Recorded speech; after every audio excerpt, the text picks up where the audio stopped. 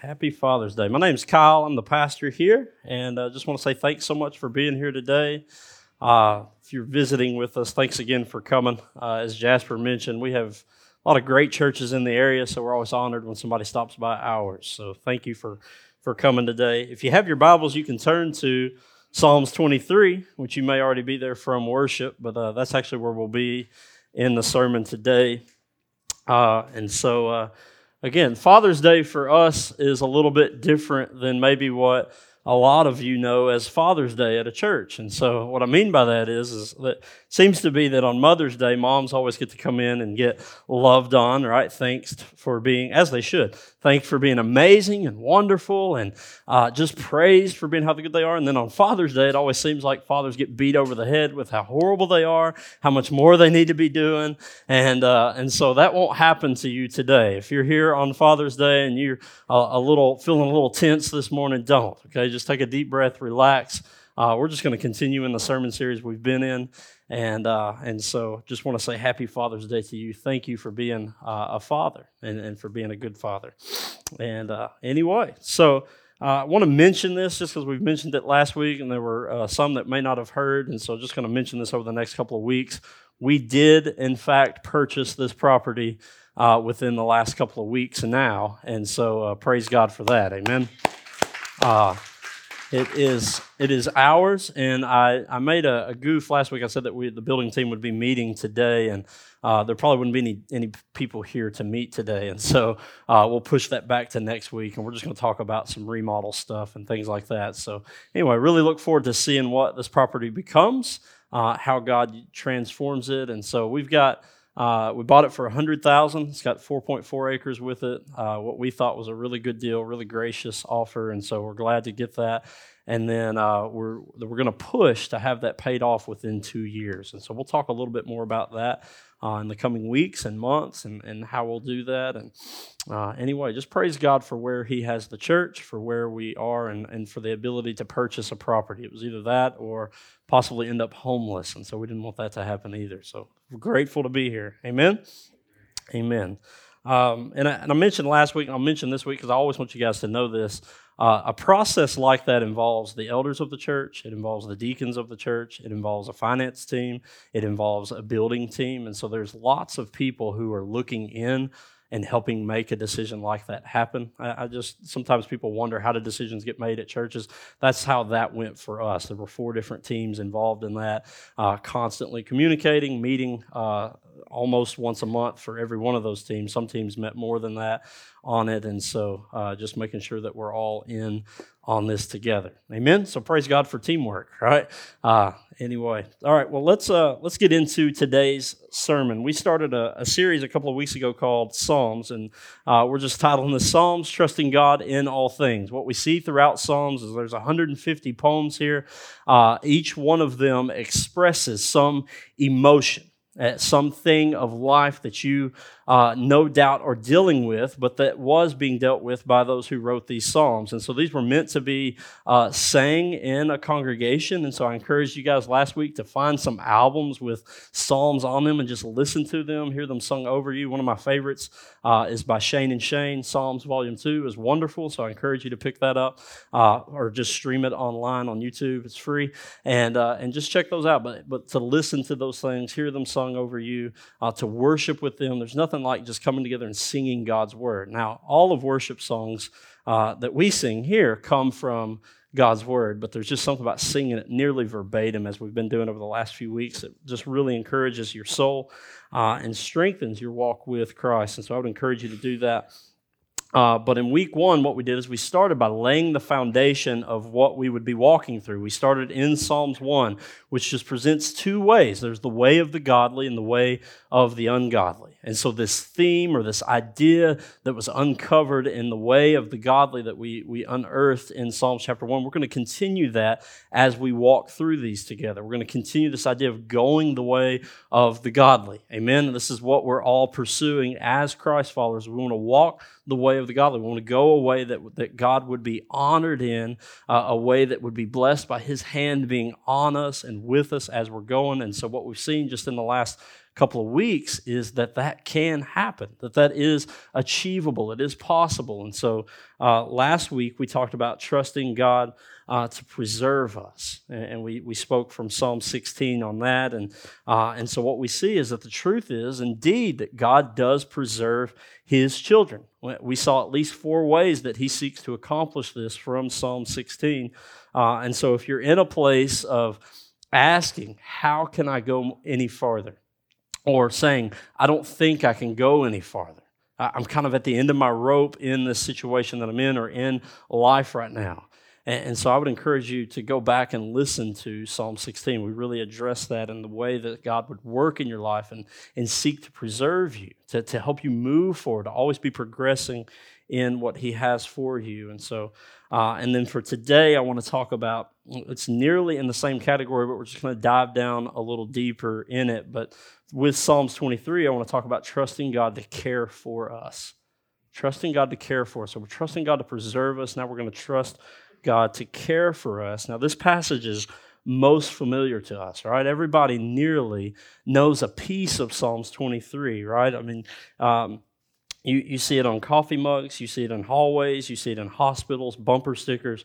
There's even a popular 90s rap song, Yea, though I walk through the valley of the shadow of death, I take a look at my life and realize there's nothing left, right? And then we're going to stop there because that's where the Bible stops. And so, but there's at least a piece of that in Coolio's work. And so, for those of you who may not have known, even Coolio knows the 23rd Psalm. And so, let us just pray, and this is certainly a well-known psalm. Let's pray that the Lord would use this in a way in our life that may be unfamiliar, right? Or at least reveal a truth to us that we have not seen yet, or maybe remind you of a truth that you know from the 23rd Psalm that you've forgotten. Amen. Father, we come before you today just humbly in your presence. Father, we're asking that you speak to us.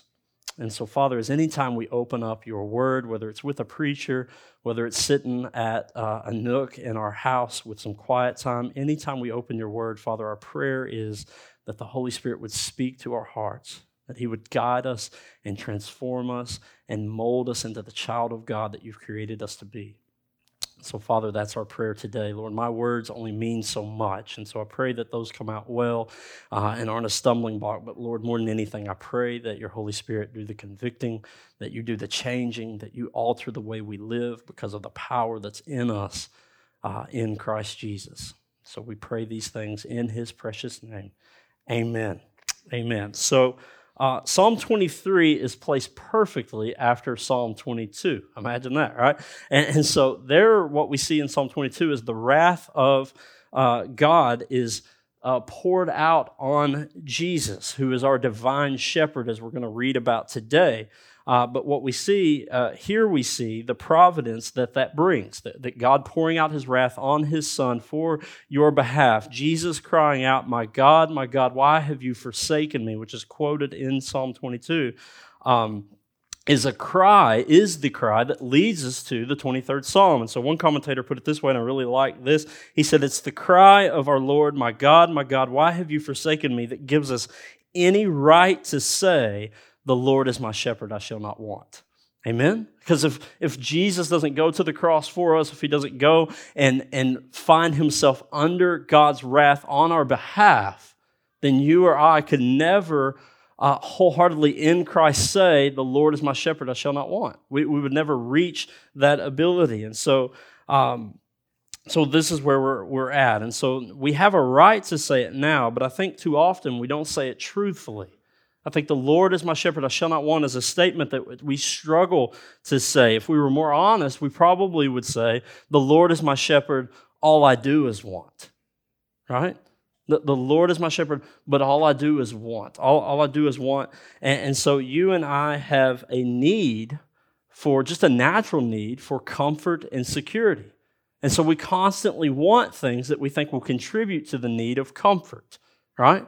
Bigger houses, better clothes, nicer vehicles, better jobs, better family environment. It doesn't always have to be material. It could be spiritual. It could be emotional. All of those things are contributing to our comfort, and we're always saying we want these things, or we want to do things that contribute to those things. Not really anybody in here who would set out and say, "I want to do whatever I can that goes against my well-being," right? Most of us are self-seeking in comfort. And then security is the same thing. Again, a job security is something that we're all kind of after, right? It's something that we're all looking forward to, we're hoping for. Security in your home, security for your children as they're out in the world, in school, and things like that. You're constantly wanting these things. Now, I don't lay these things before you to say that they're bad things. I'm just saying this is the condition of our heart, the condition of our souls, our minds. These are the things that we think about most often. And so comfort can take on a form can take on the form of maybe meaning more hours at work so you get more money, which equals more stuff, right? It can take on the form of this veil of joy or of peace that you get from certain substances or pornography. Maybe it's a less hardcore thing, though, like the comfort you get from golfing or hunting or some other hobby. Likewise, I think protection takes on the form of nicer houses, certain friendships, avoiding people groups or neighborhoods. It takes on threats. Sometimes when you feel threatened, you're going to give a threat in return. It takes on just this idea of it could be all sorts of things like anger and all those attitudes that we see ourselves come into when we feel like our security has been threatened. And so likewise, I think protection takes on those forms.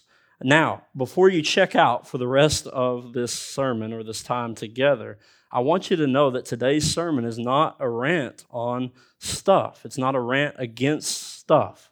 I'm just not against stuff. I'm not against comforts. I'm not against your peace. I'm not against your joy. The Lord is not against your peace or against your joy. Amen? And so while some things that were on those lists are sinful, some of those things were not sinful until they're used in a sinful way. Amen? And so this is my point for today. You and I have a gaping hole in our lives. That hole needs to be filled with things that comfort us and provide security for us. And so what we do is we'll spend the rest of our lives and at whatever cost trying to fill those holes only to come up short in the end. But why? Well, you're created for wholeness. When God created man and woman and placed them into the garden, He placed them in a place where they could be whole, where they could have all of their needs met, all of their comforts met, all of their joy would be to the fullest. And this is what God is about in Christ Jesus. He's restoring us back to that state. Amen? This is what we're hoping for in heaven.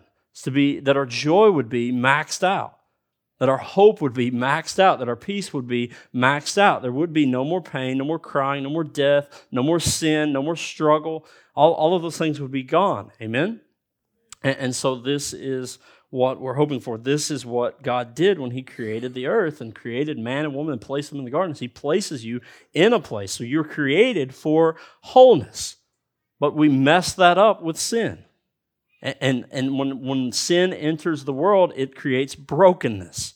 Everything now is broken. Not just you or I, but everything that we encounter in this world will be broken. Systems are broken. Governments are broken. The way that the world creates things, the earth creates things, is all broken now. Romans 8 confirms this for us. That all of the earth is groaning and waiting for the day when Christ would restore it all back to its original, intended, perfect order. Amen? And our hearts are doing the same thing. Our souls are doing the same thing. And so the big idea that I have for you today, I guess, would be this, is that the godly person, as we continue this theme, the godly person trusts God to care for them. Just at the very most basic level, but also at the spiritual, emotional level, the godly person trusts God to care for them in all aspects. Our goal is to trust God in all things, which means that we'll have to trust Him to care for us. Now, I think this is a lot easier said than done. Like I said earlier, we can see and read, "The Lord is my shepherd, I shall not want," and we can be like, amen. But when it comes to our lives, we're far from amen on that, and more like, "The Lord is my shepherd, all I do is want." Here are the things that I need. Here are the things that I'm after. It's great that the Lord is my shepherd. Now let me go do these things. Let me go after these things. Because I think that thing brings the most joy into my life. And so we find ourselves in this battle, or the kind of this back and forth. God, in his providence, which just means his divine care for you, wants to and will meet your needs for comfort and security. You can rest assured of this. Amen? Notice I said your needs. He will meet your needs, not your wants, and we'll dive into that here in a moment.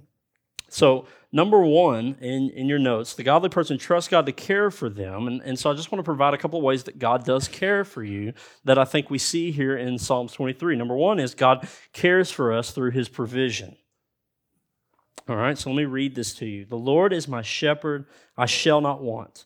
He makes me lie down in green pastures. He leads me beside still waters. He restores my soul. He leads me in the paths of righteousness for his name's sake. And so the general theme, again for the psalm, is expressed right here in verse 1. The Lord is my shepherd, I shall not want. Now, then you kind of notice, and hopefully we can do this together, you begin to notice the needs that are met by the Lord's grace as this gracious shepherd. For the sheep, there are green pastures, there are still waters, which is just this idea of food and drink, right? There's the necessities of life here. God is interested in the most basic needs of our lives.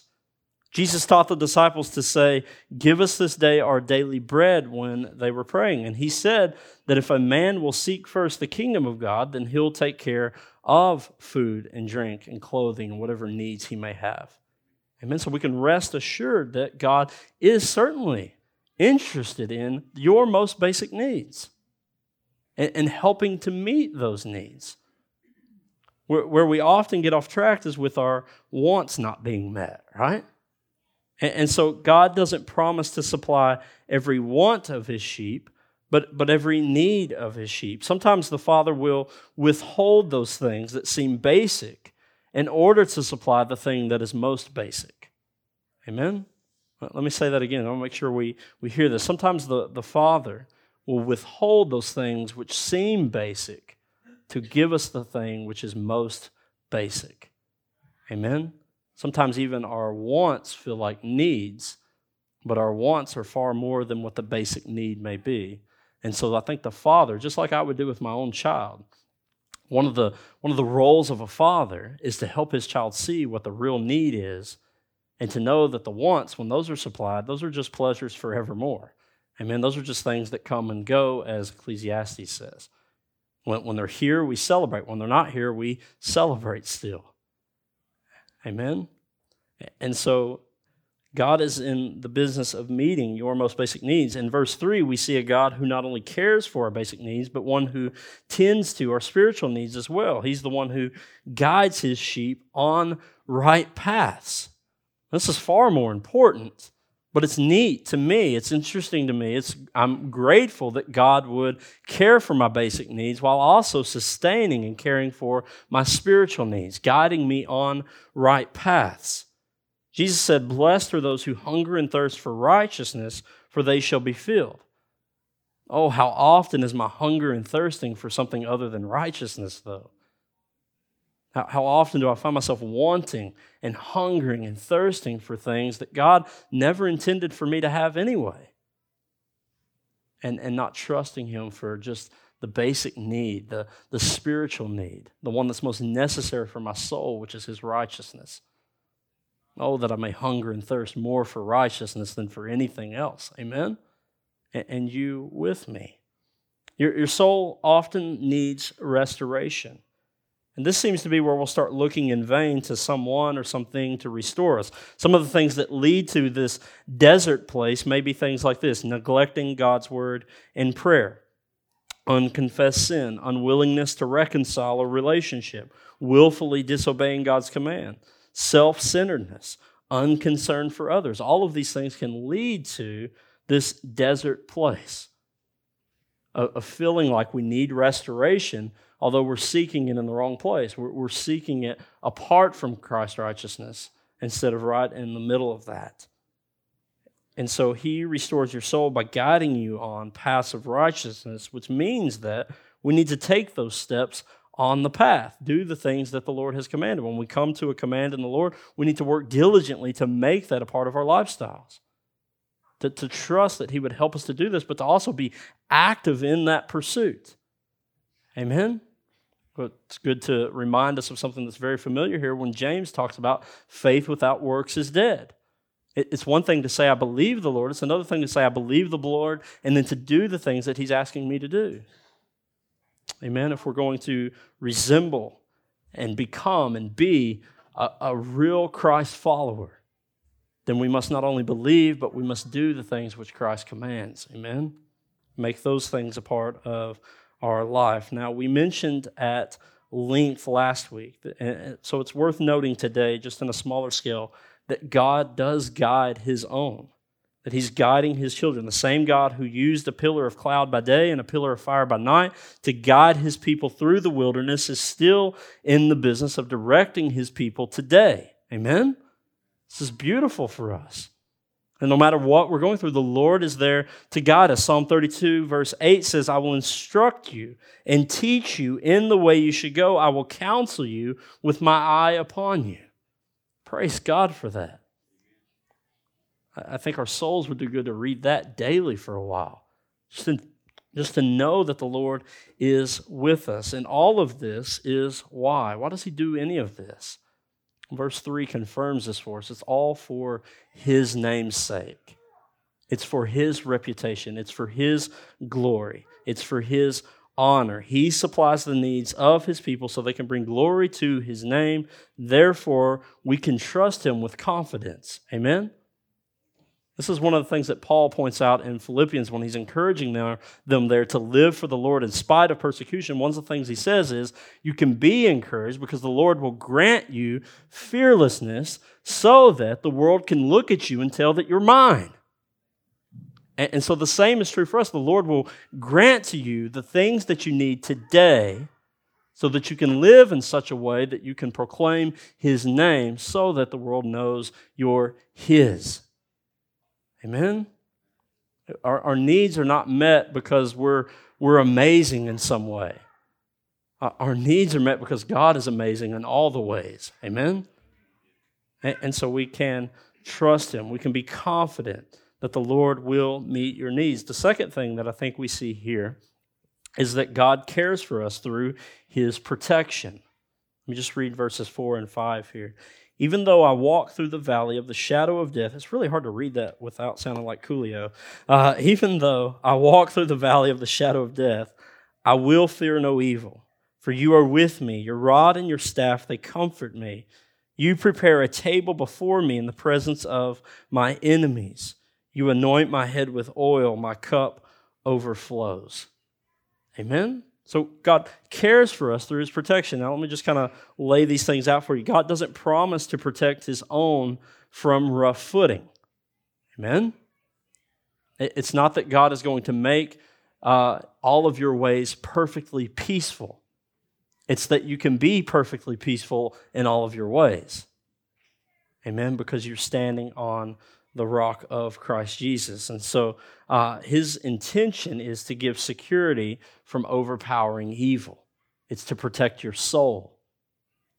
This is what Christ is after. This is what God is after. And so we see that as the psalmist speaks about going through the valley of death, which is the roughest and most dangerous ground available, we see that he can trust in the Lord. What does he say? He says, though I walk through it, He says, I will fear no evil, for you are with me. Your rod and your staff, they comfort me. And so even the valley of the shadow of death can't produce terror in the believer.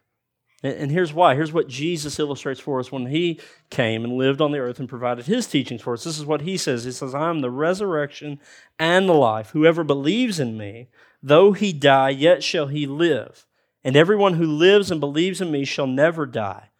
Do you believe this? Is what Jesus asked. Until that day comes, though, evil will take the form of trouble or temptation to sin, yet you don't have to be overpowered by these. Again, God says, my grace is sufficient for you, for my power is made perfect in weakness. 1 Corinthians 10 is one of my favorites to hold on to when I'm dealing with overwhelming temptation. It says, no temptation has overtaken you that is not common to man. God is faithful. He will not lead you to be tempted beyond your ability, but with the temptation, he will also provide the way of escape that you may be able to endure it. There's this idea that even in the temptation, the Lord is providing the way of escape. But the onus on that falls on us, doesn't it? That we be looking for, that we be seeking the way of escape. I don't know about you, but what I find when I'm faced with overwhelming temptation is a lot of time I'm suppressing the exit. Amen. I see the exit. I know the exit. I know I shouldn't respond this way. I know I shouldn't let this rile me up. Or I see those things, and yet I'll suppress them. I'll kind of push them away so that I can do what my flesh desires to do. Oh, how much sorrow I feel when I go through those times. Amen. So I love the imagery in verse 5. The imagery in verse 5 is that David is surrounded by his enemies. He's surrounded by these things that are sent to overtake him. And so the enemies have surrounded God's child, yet God prepares a table for his child while the enemy looks on in hunger. You prepare a table for me in the presence of my enemies. One commentator, he points out two things in this line of thought. The first thing he says is that your enemies will not be able to cut off the divine supply. Amen? That even in the presence of my enemies, they're not able to cut off this divine supply that I have because of whose I am. Amen? That even in the presence of my enemies, even in overwhelming temptation and corruption and sin, these things are sent to overtake me. Even in those things, the Lord is right here, and he's preparing a table. The commentator says, is your enemies will not be allowed to press you so hard and continuously that there will be no time and opportunity to sit down at the table with the Lord and eat.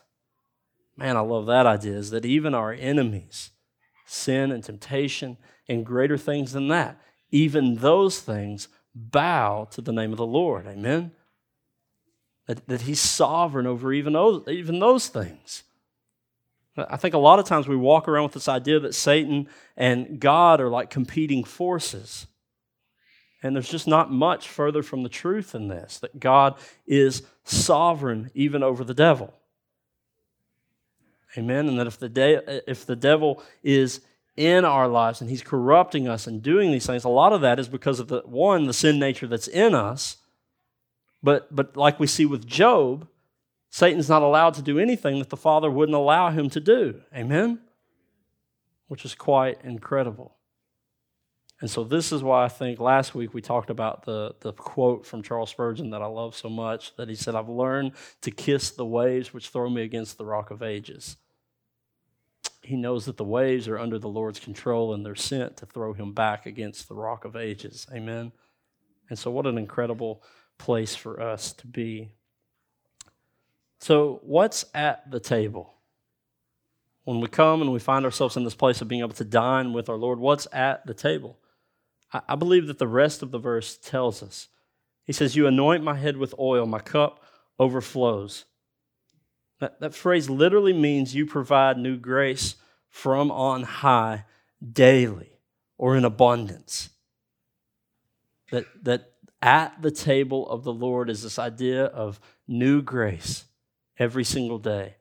Enough grace, sufficient grace to make it through whatever you need to make it through, and that in that, your cup will overflow. So this cup overflowing is kind of an idea that was prevalent in this culture. And so I've got a little illustration for you. In the culture here, and this is something I think we need to bring back, all right? When you would have a guest over, you would take their cup and you would set it before them just like you would at your house, right? And the idea is that you would have this cup set before them and you would fill it. And anytime it went empty, you would fill it back up until you were ready for the guest to leave your home, right? And that's where I think it'd be a great idea to bring this back. What an awesome idea, right? So you look down, my cup's not full, you're kind of looking around, you feel a little awkward because you're like, dang, I stayed too long. But you would know it's time to go, right? It's time to get out. So I think it's a great idea. But anyway, this is the idea that we see here, is that when a guest would come over, that their cup would be full.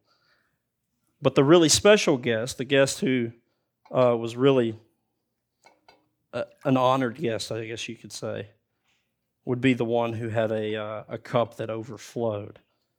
So water and wine, whatever drink they had then at dinner, was really precious. And so the idea of spilling any was a really bad thing, right? They didn't have faucets to turn on and get water from. It was work to get that, and so it was a precious commodity. And so, but the guest of honor, somebody who was there that they didn't want to leave, they would just go and they would overflow that cup, just letting them know, come stay a while with us, reside with us. And so this is the idea we see. Now here's what I want to show you, because here's what I think that we begin to happen is we come to Christ Jesus and we receive this grace, amen? This grace that saves us. And we receive Christ as Savior by placing our faith in Him because of the grace with which He saved us with. And so we have a cup that's full. And then as life happens, is the only way I know to describe it, as temptations come and we fall to those things, as our marriages begin to get corrupted, we find ourselves not communicating the ways that we used to. We find ourselves not participating in things that the Lord has sent or given to us, or life just gets rough. We begin to be poured out. Amen. And we begin to lose a lot of what the Lord has given us just based on life. And so we find ourselves getting lower and lower and lower until we've run empty. We've got this empty cup before the Lord. Now, the idea that we see here is that you prepare a table before me in the presence of my enemies. You anoint my head with oil, my cup overflows. And so what happens is God has at the table divine grace for you, more than enough for you, so much so that it will never run out if we'll just simply dine with Him. And here's the idea is that the Lord wants to fill our cup. Amen. Wants to fill it until it just begins to overflow. Amen. And this is what we see in the Lord, is that He has filled us in such a way that your cup will not ever run dry. That when we come and dine with the Father, we dine with the Lord, our cup may be full, our cup may overflow, but it's because of His grace. And so the idea of the culture and the thing that was going on here is not that you are some super special guest in your own right. Amen. But that in Christ Jesus, we are a special guest to the Lord. We are His very own child, and He's invited us to come and to stay forever with Him, to dine with Him. Amen. And so verse 6, at the end of all of this, verse 6 is like this just amazing doxology, which just means praise to God. So verses 1 through 5 are theology, as we would say it. It's the study of the Lord. It's the study of God. And it leads to verse 6, where David just erupts in joyous praise before the Lord. He says, surely goodness and mercy shall follow me all the days of my life, and I shall dwell in the house of the Lord forever. Surely goodness and mercy shall follow me all of the days of my life, and I shall dwell in the house of the Lord forever. Amen? He says this because of where he starts. The Lord is my shepherd, I shall not want. Here are all the things He does for me, for His child. He's invited me to come and to stay a while. My cup is overflowing because of His grace. Surely goodness and mercy shall follow me all the days of my life, and I shall dwell in the house of the Lord forever. This is the confidence that is available to every single one of you today. That because of what Christ Jesus did in Psalm 22, where He's under the wrath of God, leads to Him becoming the good shepherd of Psalm 23. And because of that, through faith in Christ, we can cry out with David, surely goodness and mercy shall follow me all the days of my life. One way to read that would be, God's goodness and mercy continually follow the child of God all the days of their life. And He's always with you. His goodness and His mercy are with you. And more importantly, you will you will dwell in the house of the Lord forever. If your heart is singing this, if your heart is in this, if your heart's truly been transformed by God, then you can have confidence that surely His goodness and mercy will follow you, and also surely you'll dwell in the house of the Lord forever. This isn't available to just anybody. This is only available to the ones who receive Jesus Christ by faith in Him. Amen. Matthew Henry says this, and this is where I want to close it today. Alan, you can come up. Matthew Henry says, if God be a shepherd to us, we must be as sheep, inoffensive, meek, and quiet, silent before the shears, nay, before the butcher too, useful and sociable. We must know the shepherd's voice and follow him. Amen. Would you stand to your feet this morning?